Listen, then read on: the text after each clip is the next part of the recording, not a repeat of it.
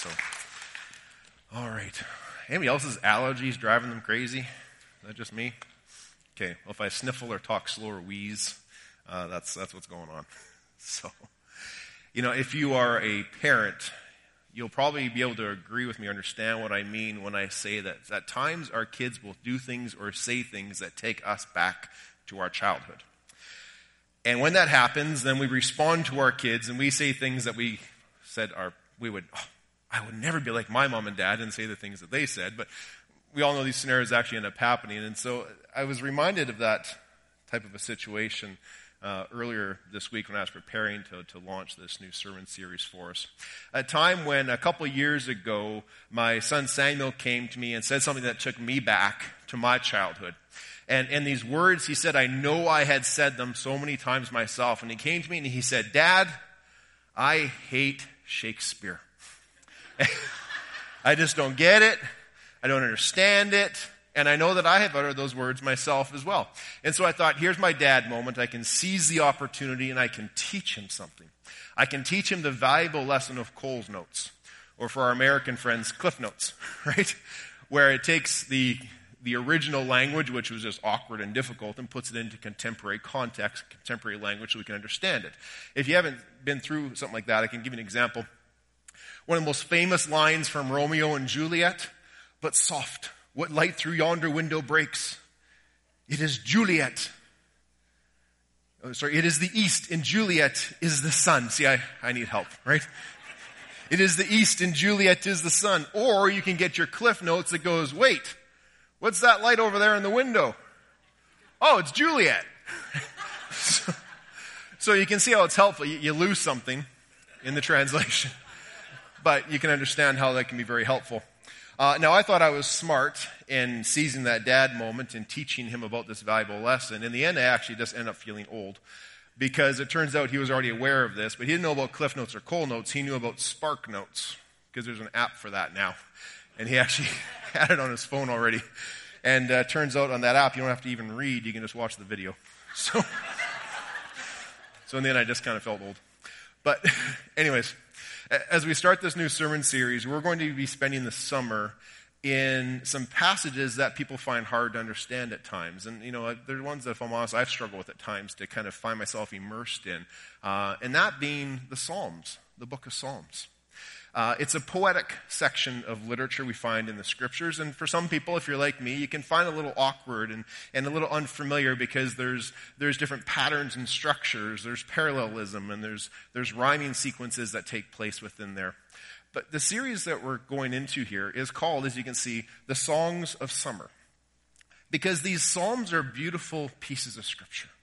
These Psalms we could also look at them as songs of our hearts. Songs that awaken life and truth out of our hearts, that help us to tune in to new and expressive ways of worshiping. And they carry important themes within them. They carry themes and teachings about things like who is God and who is man. They reveal things like the beauty and the nature of creation. They teach us a new language and new ways to express our worship life in prayer and in song, and in how we can live our lives amongst others. But the Psalms also lead us into paths of real life. And that's one thing I so deeply appreciate about them. Because sometimes when you read through the Psalms, the story gets a little messy.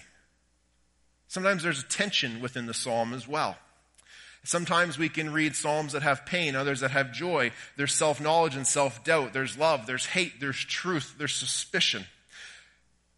They speak of all of these things, but they all give us opportunity to bring that mess of life before God as we ought to. And did you know that we can even open up the Psalms and we can have an eye and a mind to see Jesus in them? Because Jesus quoted many, many Psalms. And a lot of the Psalms actually are fulfilled by Jesus. We can even look at the Psalm book as the songbook of Jesus' worship in a way. And so in him and in these songs, we can find experiences with his comforting presence, with his forgiveness and with his healing and with love that comes through these words. So I hope that sounds like a valuable journey for us to go through this summer, as we're going to spend the summer in the book of Psalms. Each week we'll just look at a different psalm and unpack the meaning and the richness that can have in each of our lives. So I hope that sounds like a valuable journey for us. And as we start that today, we're going to do so by beginning at the beginning in Psalm 1. Psalm 1, which was created, many believe it was created and composed actually specifically to be an introduction to the entire book of Psalms, the entire Psalter. And as we walk through this psalm today, we see that it encourages its readers, it encourages those who hear this psalm to consider and to reflect upon the messages of God. It affirms that how one responds to this revelation of God, how one responds to the Word of God, how a person responds to that ultimately determines their destiny. And in particular, it declares that there is a final outcome for the way of the righteous versus what it calls the way of the sinner. And the difference between these two ways really boils down to the subtle choices and the subtle influences that we allow ourselves to submit to each day. Now, you may have heard the saying in outside of church context, perhaps. You may have heard the saying in the business world or in other areas that your system is perfectly designed to give you the results you're getting. Have you ever heard that before? It's sort of a logical statement if you think about it. Your system, the way you do things, the process by which you are organized, your system is perfectly designed to give you the results you're getting. And so if you were in a business world, or if you were to hire a consultant or a counselor to come in and unpack what's happening in your life, your organization, if you wanted to change the end results that you're experiencing or that you're projected towards, what that consultant or the counselor would do was they would look at the end result necessarily. They would look at the systems, the steps that are leading towards that end result. Because your system that you're operating by is perfectly designed to deliver the results that you're getting. Does that make sense? Sort of a logical statement that we used to use in the business world before I got into this life. But the same thing can also be said for our spiritual lives. Said a little bit differently. We could say it this way, that the path you choose to follow leads you exactly where you're going to arrive. The path that you choose to follow leads you exactly where you're going to arrive. Now, that doesn't mean that if you choose the right path, you're going to have a problem-free existence. But it does mean that if we choose the right path, that according to the promises of Scripture, that if we choose the correct path, we will have a genuine experience with God. And in that genuine experience, we will feel closeness and intimacy to Him. We will feel a sense of contentment. We will experience joy in all seasons. We will experience peace that transcends the moment that we find ourselves in. And we will find that we are transformed by Jesus' presence in our lives and by His work upon the cross, that it changes us and puts us on a path towards an eternal destiny in heaven with Him. You see, the path that we choose to follow in a spiritual sense will lead us exactly where we want to arrive. And so as we walk through this psalm today, I ask you to consider a couple of questions. First of all, I simply ask you to consider, which path are you on? Spiritually speaking, which path are you on? Where is it leading towards? But then also another question, how's that working for you? Which path are you on? Where is it leading towards? And how's that working for you? Because the truth, the path that you choose to follow will lead you exactly to where you will arrive and what you are experiencing on the way today. Here's how the psalmist explains it. He begins by describing these two paths, these two ways of life, first by using a positive statement, which is followed by some negative examples. Here's what I mean by that. He says, "Blessed is the one who does not walk in step with the wicked or stand in the way of sinners, that sinners take, or sit in the company of mockers, but whose delight is in the law of the Lord and who meditates upon His law day and night." He begins by saying, blessed is the man who does not do certain things. Now, when we first read that, we might interpret that as saying, well, okay, if I want to be a good person just doesn't do certain things. Like good kids don't steal, good athletes don't cheat, good salesmen don't tell lies. That might be how we want to first approach this opening psalm, but that's not quite what the word blessed means.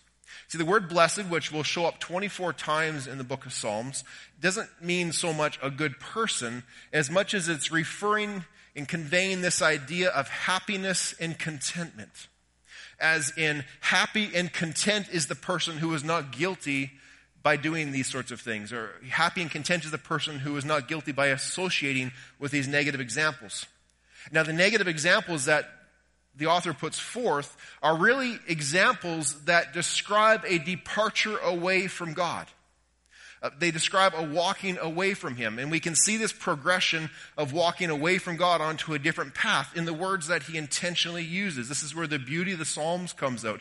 The word selection in Psalms is specific and intentional. And we can see it immediately in the first two verses here. For example, in the words walk, stand, and sit. There's a progression here. Because the words that are used there, the word walk is this idea of coming alongside to seek or to receive counsel from somebody. We have a question, we have a problem, we want to seek counsel, and we want to receive some guidance. So we walk alongside. But then there's a progression beyond that where we stand with. Now, standing with is no longer coming along to inquire. Standing with is joining in the behavior, joining in the activity. So we've gone from seeking counsel to joining in and then to a step further of sitting among, where we sit among, meaning we have a place of belonging with, where we have much in common with those that we have joined into. So you can see the progression, even the first few verses here, this idea of we walked alongside to seek counsel, but then we stood alongside to join in, and now we are sitting with because we belong in that place. The path you choose leads to where you're going to end up. But there's also a progression seen in the activities around these verbs that are used. Because it says here that, first of all, we walk alongside the wicked. Now, the wicked is a general term used to refer to an ungodly person. But then it progresses to a sinner. Speaking here not of a person who stumbles and sins on occasion, but speaking of a person who is trapped in habitual sin. This is the difference between getting a speeding ticket and being a habitual professional cat burglar type of a thing. There's a distinction between a speeding ticket and being a professional burglar. But then a step further to the word mocker, which is the worst of the ungodly. This is a person who seeks to actively undermine, a person who lives by a worldview that belittles God and belittles the other path that He calls us to walk down. So we can see these progressions. And in this first verses, we see that there's a warning, but there's also a warning against these influences that can cause us to gradually drift away from God. Now, as I've shared that, unpack those first two verses for you, perhaps you can look back upon your own life and you can see seasons or a time before you had committed your life to the Lord when that defined the way that you were walking, that was the path, the way that you were walking down.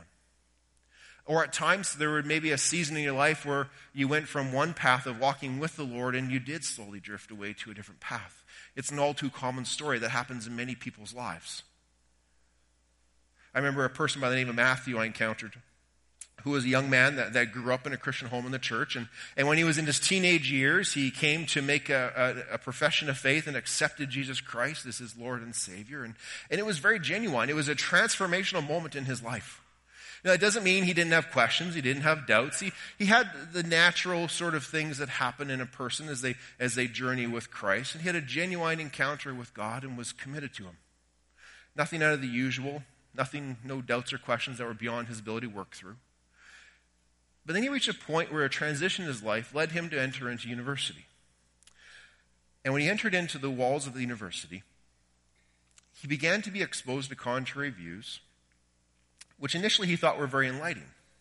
Now, they were enlightening because they helped him actually to refine his faith. They didn't initially draw him away from his faith. They helped him to refine his faith. And they actually opened his mind so that he could enter into meaningful dialogue with people about who God was.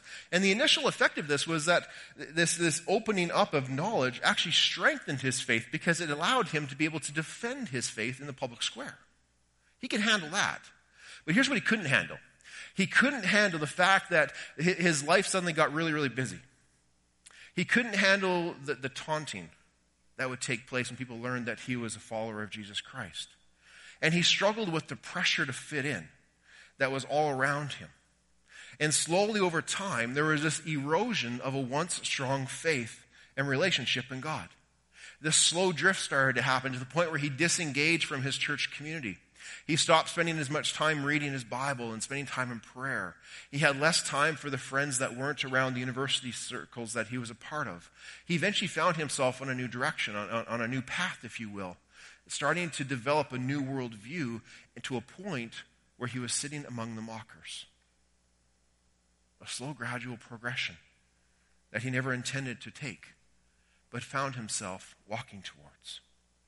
And stories like this are repeated in various ways and various stages of life and settings of many wonderful people, where a once strong faith is slowly eroded by the allowing of other influences to come in and take prominence in a person's life. And here's my point. First of all, what is not my point? My point is not that we are to fear the world. I'm not suggesting that we are to avoid knowledge, that we're to avoid other views that exist out there. Knowledge is power, as they say. It can strengthen our faith. It can refine our faith and help us to defend and stand strong in those public squares. I'm not suggesting we should stick our heads in the sand and pretend that these things don't exist out there. But here's what I am saying, and it's in line with what Jesus told his followers. He said, I am sending you out as sheep among the wolves. I'm sending you out as sheep among the wolves. Therefore, be as shrewd as snakes and as innocent as doves. And in other words, this idea of being as shrewd as snakes and as innocent as doves, he's saying be wise about what is good and innocent about what is evil. It's fine to have a knowledge of these, but be wise about what is good and innocent about what is evil. And in this verse, we see an instruction and we also see a caution, because we need to be careful of the influences that we allow to inform our lives. You can think of yourself this way.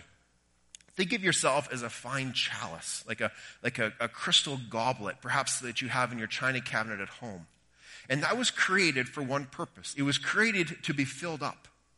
Well, we too are like that fine china that is created to be filled up. It is not a question of if we will be filled. It is merely a question of what we will allow to fill us up. And the world around us constantly bombards us with messages, with images and ideas and theories and what it says we should be pursuing. And we can choose to follow those things and allow ourselves to be filled up by those things.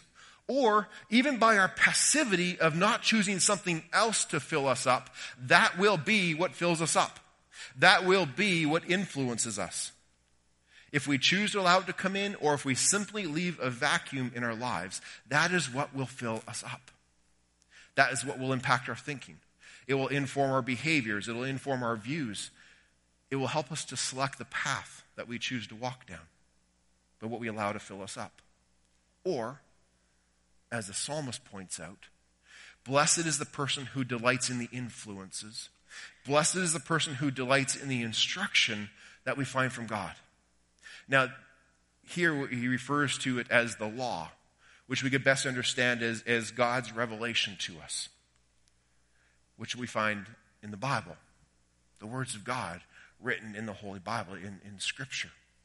That is what we are to have ourselves to be filled up with, and to be filled up to the brim, so that everything from our internal dialogue about ourselves to our external words spoken to and about other people, to the pursuits that we choose to go after, to our actions, to our drives, to the passions that govern our lives, so that all of these things are informed by God through His Word, that we may follow His will and His path for us. But see, not only this isn't just a command that He gives to us. It isn't just the sense of, well, God says I need to do this, so out of a sense of duty, I'm going to do this.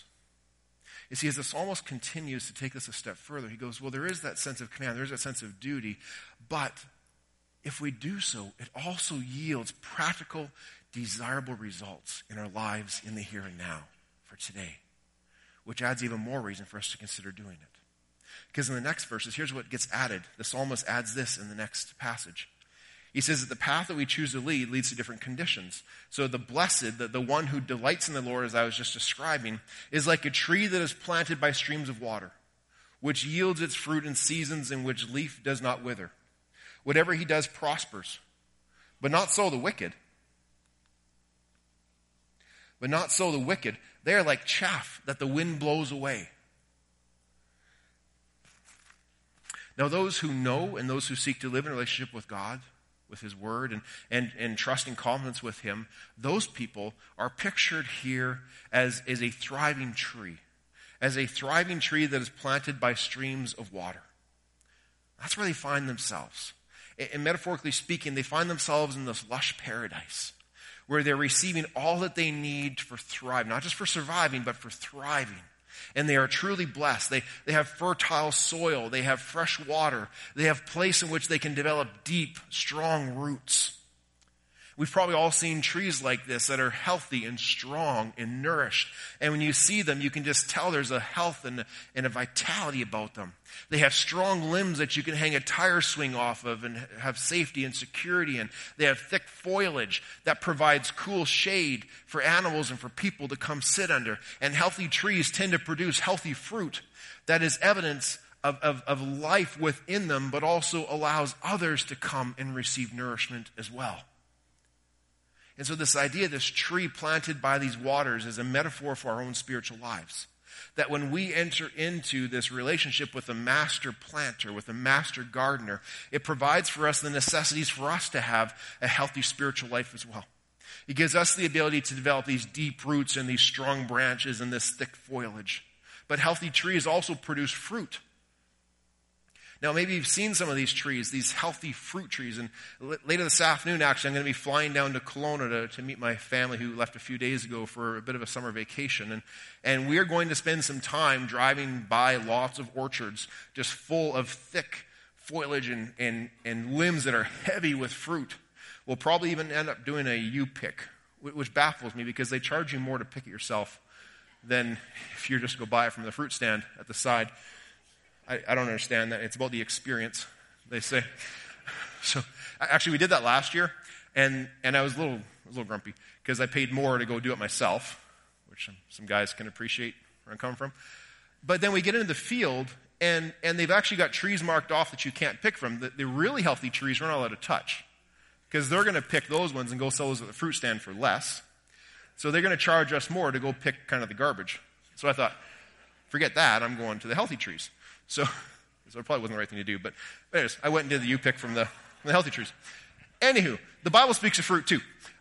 Fruit that comes off of these trees, and fruit of the Spirit, which is evidence of the Spirit's work within us. See, it doesn't come from our ability, but it comes from the Spirit's ability and the Spirit's work through us to produce this good fruit. And this good fruit that comes through us is, number one, evidence of the Spirit's presence and working and being allowed to work in our lives. But secondly, we become a bit of a U-pick ourselves, where other people can come by and they can be nourished and they can seek out that good fruit for their own lives that they can have as well. And the stuff that they can come pick from us and they can experience from us, this fruit of the Spirit described in Galatians 5 are things like they can experience love and joy, peace and patience and kindness. They can come and they can experience our goodness and they can see faithfulness in us and gentleness, and they can see that we live lives of self-control, not because of us, but because of the Spirit's work through us and in us. That's one option. That's the path of the blessed who delights in the Lord. But then the psalmist goes, or you can be like dry, scaly chaff that is just blown in the wind. Now, if you grew up on a farm, you might be familiar with this idea, but I'm a city boy, and so I didn't quite know what chaff was. But here's what it is if you needed a lesson like I do. So when you harvest a field of grain or barley, you bring in these sheaves, and they need to be beaten to separate the grain from the sheath. And then as they're beaten, the husk and the kernel separate.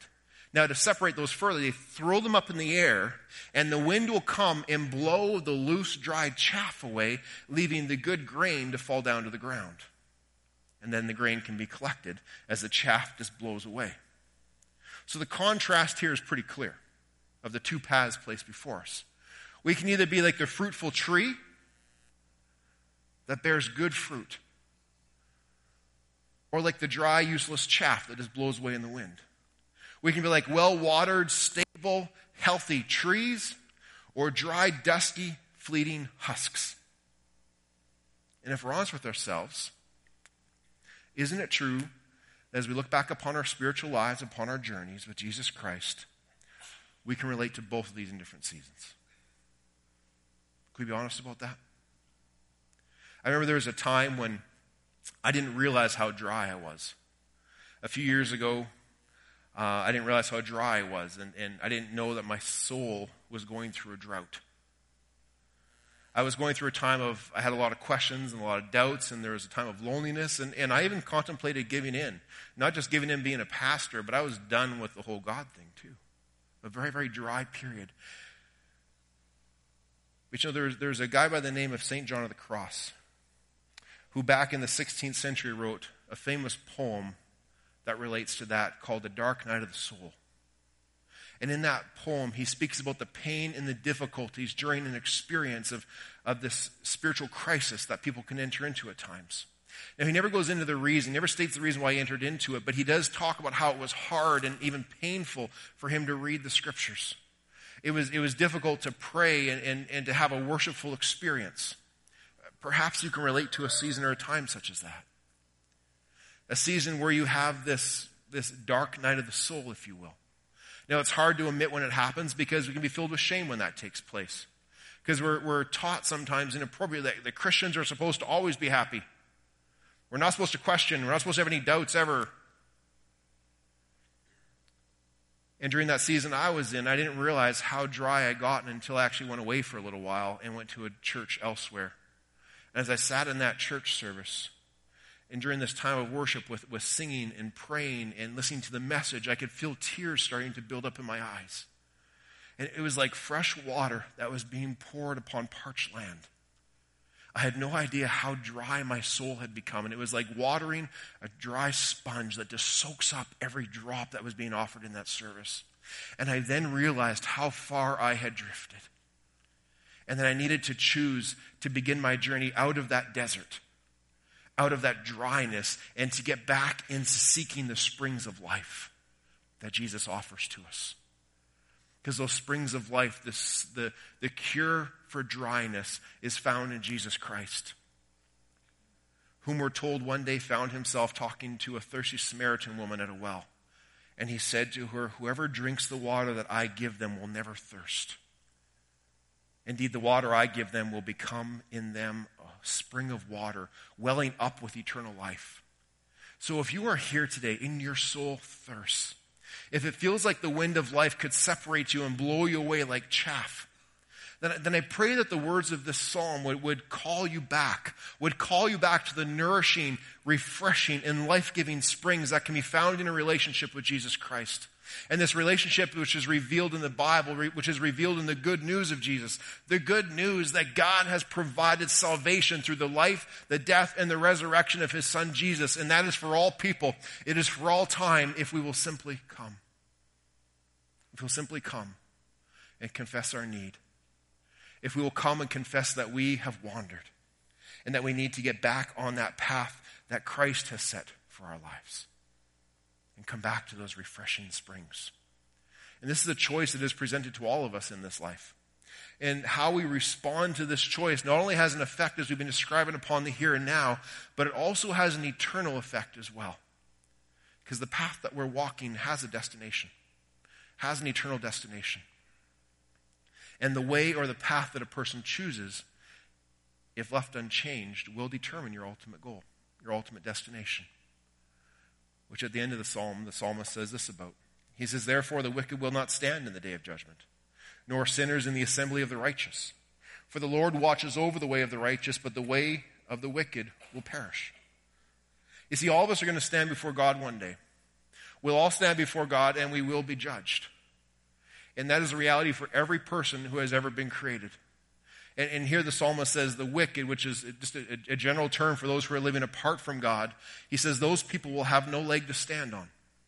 See, the basis of their lives, which have been lived under their own power, under their own worldly wisdom, when they stand before God, that will stand for nothing. They've sought to forge their own trail, and that their own trail that they forged after, being the master of their own destiny, was a trail that was absent from God's presence. And from a view of eternity, they're like chaff.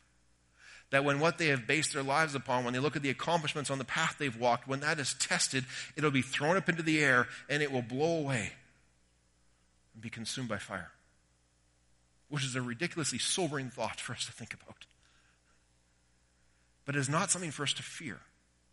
We do not have to fear this, because for those who choose the opportunity to accept Jesus Christ as our Savior, those that the psalmist here refers to as the righteous. Now, as he says the righteous, it makes us all sound kind of high and mighty. But even as we say that, we have to keep in mind that the fact that we are called to righteous has nothing to do with us and everything to do with Jesus Christ. Those of us who have accepted him because of his presence in our lives, not because of anything we've done, that like chaff blows away. But because of his presence, of his righteousness in our lives, we then can stand before God on that day. You see, we all struggle with the same thing. We all struggle with the same condition. All of us have the same condition of being sinners. All of us are accounted at one time or another in our lives in that area where the psalmist refers to as the wicked. And the consequences of our sinfulness was spiritual death. The Bible has been clear from the very beginning. The consequences of sin is that spiritual separation from God. But the good news is that God loves you so much that even while you were still on the side of being an enemy of God, even while we were still sitting in the seats of mockers, he loved you even then. To the point where he was willing to send Jesus Christ to pay the price for your sins and for mine by giving his life for us upon the cross. And the consequences of sin is death, but the gift of God is forgiveness and eternal life. And all we need to do, it almost seems too simple, as Romans 10:9 tells us, is that if we will declare with our mouth Jesus is Lord, and if we will believe in our hearts that God has raised him from the dead, you will be saved. Whether you are a homeless man who is begging for a meal, or the prime minister of our nation, or somewhere in between, your righteousness is not of yourself. And we all have the same struggle with the same sin condition. See, God determines our righteousness solely based upon our relationship with Jesus Christ, not about anything that's within us or good about us. And that is the key distinction between these two paths that the psalmist speaks of. It really boils down to one question. And it's a question that Jesus asked his followers one day. Who do people say that I am? Who do you say that Jesus is? Some will say that he's a figment of your imagination. Some will say he's a fable for the weak-minded. Others will say he's a man of history. He's a good teacher. He's a wise man. He's a person who long ago founded an ancient religion. Or perhaps, like those whom God counts among the righteous, you will come to believe and profess that he is the Son of the living God, that you can accept him as your Lord and as your Savior. The path, the way to all of this is through Jesus. In fact, the earliest Christians were not even called Christians. If you find the word Christian used in the earliest times, it was actually a derogatory term. What they are usually referred to as followers of the way was one of the original phrases, followers of the way, which is in line with when Jesus said, I am the way, I am the truth and the life. No one comes to the Father except through me. You see, Jesus has made the way. He is step one on the path to righteousness. He is step one in that path to living waters that nourishes and gives us vitality in life, in the here and in eternity. And so whether you need to step onto that path today for the first time, or if it is a step back onto that path after a time of strain, it begins with Jesus. It's always been about Jesus. And when we read this psalm, it is clear that there are two paths. But we also have a sense as we read this psalm that the psalmist knows that there's a fine line between them. There's a fine line between them even after we choose to begin following Jesus. There's a final word about this two paths that is set before each of us. The path to follow Jesus is not just a momentary one-time decision. We all need to make that first step onto the path of righteousness, which begins with accepting Jesus as our personal Savior. But every step thereafter is also a choice, if you think about it. It's a choice to make him the Lord of our steps, the Lord of our path, that as we wake up each day, we make that choice to continue to walk in that direction. Now, this can be merely seen as the duty I referred to earlier, where I have a duty to follow Jesus because I've said I'm a Christian. But when we consider the depth of his love for us, and when we consider that his love is not just shown in words, but his love was shown in incredible action, then instead of just acts of obedience, perhaps as we encounter and come to understand the depth of his love in action for us, we don't just do acts of obedience as a duty, but more accurately, they become acts of devotion. Even in our own lives, they can become acts of expressions of devotion back towards God.